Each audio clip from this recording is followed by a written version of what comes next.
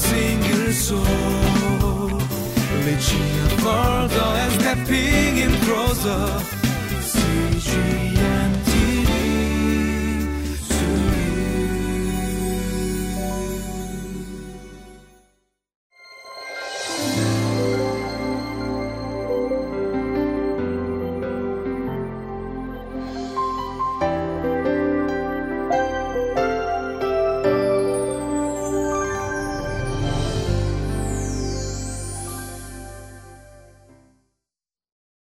Hi, my name is Mike, and I want to just thank you for joining us and that we can celebrate and praise God as we look into His Word together.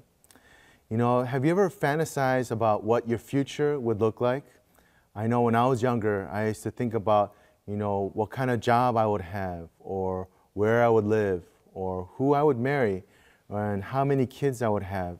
And so, because the future is not guaranteed, no matter how much we try to control what it will look like, we know that not everything is under what we think will happen. And so I believe that God purposely does not reveal everything to us because it would not make us to rely on Him. And so as we continue on in the book of Revelation, we know that there are a lot of mysterious things that are being explained and being revealed to us. And so may we learn to hold on to it, and may that provide us with a lens in terms of what the future should look like and how we can identify what is happening and how we can be a people of prayer as we're looking into Revelation chapter 10 together. So let us go with excitement, and let's continue on in our study in the book of Revelation.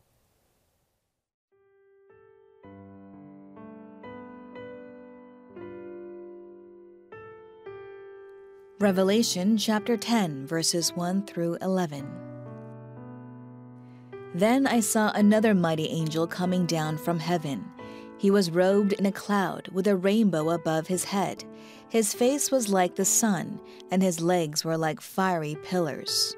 He was holding a little scroll which lay open in his hand. He planted his right foot on the sea and his left foot on the land, and he gave a loud shout like the roar of a lion. When he shouted, the voices of the seven thunders spoke. And when the seven thunders spoke, I was about to write. But I heard a voice from heaven say, "Seal up what the seven thunders have said, and do not write it down." Then the angel I had seen standing on the sea and on the land raised his right hand to heaven.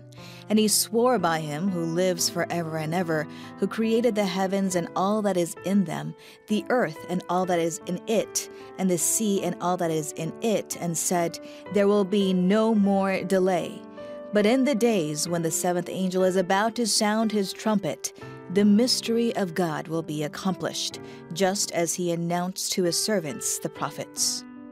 Then the voice that I had heard from heaven spoke to me once more, "Go, take the scroll that lies open in the hand of the angel who was standing on the sea and on the land." So I went to the angel and asked him to give me the little scroll. He said to me, "Take it and eat it. It will turn your stomach sour, but in your mouth it will be as sweet as honey." I took the little scroll from the angel's hand and ate it. It tasted as sweet as honey in my mouth, but when I had eaten it, my stomach turned sour. Then I was told, "You must prophesy again about many peoples, nations, languages, and kings." And so in chapter 10 of Revelation, we see here that he's explaining the mystery of God. And so, the book of Revelation can be very confusing, and it can be unsettling because there are things that we do not know about because it talks about the future, what has not yet happened. And so we are told that there's a mighty angel that has come down. And John here writes a very elaborate description of this angel, and he makes sure that he includes every detail of what he has seen and observed. And so many people speculate that this is actually the high angel Michael because of the elaborate description, describing from what's on his head to what his face looks like, his body, and his legs. And so because John was probably so surprised and he was so shocked at the presence of this angel, many believe that it is Michael. And so he is seen holding the scroll, and the passage tells us that he has 1 foot on sea and 1 foot on land. And so people are wondering, what does that mean? And so people are saying that it means it was a message for all people, both near and far. And so this was a universal message for all to hear and to receive what God was speaking at that very moment. And so verse 4, we see that get the sense of mystery with reference to God's revelatory activities. And it says that there's a seal, which means that it's kept hidden. So just like when you write a letter or type up a letter and you send it to someone, you put it in an envelope and then you seal it and then you put it into the post office. And the reason why you seal it is because you don't want just anyone to open it, or you don't want it to be accidentally coming out of the letter. But until that person who is intended to receive it, then they can open and see what's the contents that are inside of that letter. And so if you look in the book of Ephesians, it talks about how those who have heard the gospel, that they have received this salvation, and so that is given to us. And if you believe in him, it says that you are sealed with the Holy Spirit. That means that you are sealed, that God has placed a mark on your life. And so the seal means that you belong to the Lord and that you are his. And verse 7 says, the beginning, he has planned to bring his people to salvation. His purpose is starting to unravel. And so let us be reminded that we belong to him. And so just as like when you see a person who has wearing a wedding ring on their finger, you know that that person belongs to someone, that they are married to that person and that they are united as one. In the same way, God has given us this mark, this seal, saying that this ring representing that we are his and that we belong to him. And then we see the eating of the scroll when John tells us. And so when we think of that, when we hear that reference of eating the scroll, it should conjure up memories of the Old Testament. So the prophet Jeremiah, he was told to eat the scroll in Jeremiah 15, verse 16. It says, when your words came, I ate them. They were my joy and my heart's delight, for I bear your name, O Lord God Almighty. And so we see here that when he received it, when he ate it, there was such joy because the word of God was being given to him. And so he thanked God for what was provided for him. Also, the prophet Ezekiel, when he was told to eat the word of God. And so chapter 3, verses 1 to 3 describes that for us. And I'll just read a little bit. It says, and he said to him, Son of man, eat what is before you. Eat this scroll. Then go and speak to the house of Israel. And then he opened his mouth, and God put the scroll in it.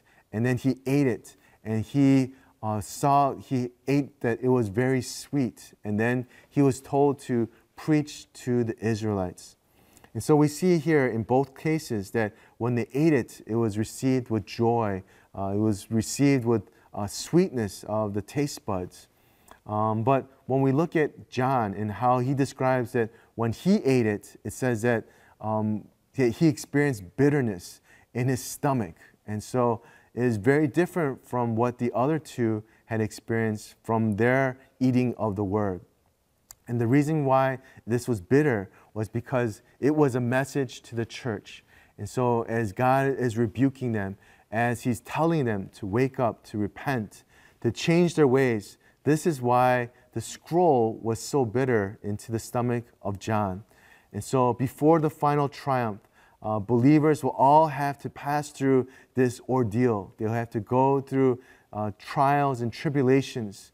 And the reason being is because God wants to make sure that we are found faithful, that we are found living for him and not for ourselves. And so that is why it's important that we understand the Word of God that is being brought before us today.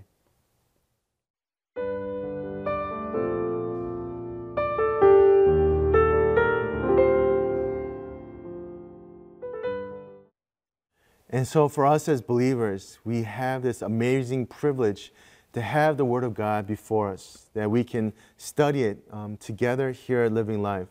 And so may we see the privilege that we have, and may we learn to soak in it. May we learn to not only just read it, but we need to meditate upon it and to see what God is trying to reveal to us. What is His message? What is His plans? What is His purpose? And I get so encouraged when I see so many people who share their life verse, and everyone is different from different people that I meet with. And so that is how God speaks to us, that He always has different ways of sharing, different ways of getting people convicted and getting them on the path that leads to His heart. And so may we learn to eat of it in a way that as we digest and as we let it become a part of our lives, it will change us and that we can be more like Him. Let us pray for that. Oh, Father, we just sit at your feet and we thank you, Lord, that as we spend more time with you, God, we pray that we would inevitably act like you, think like you, and be like you.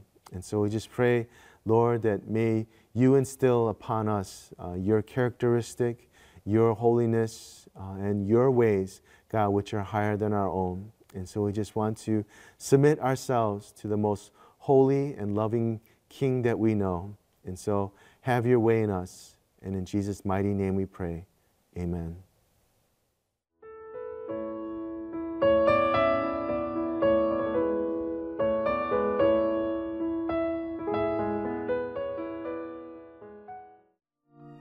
이 프로그램은 시청자 여러분의 소중한 후원으로 제작됩니다.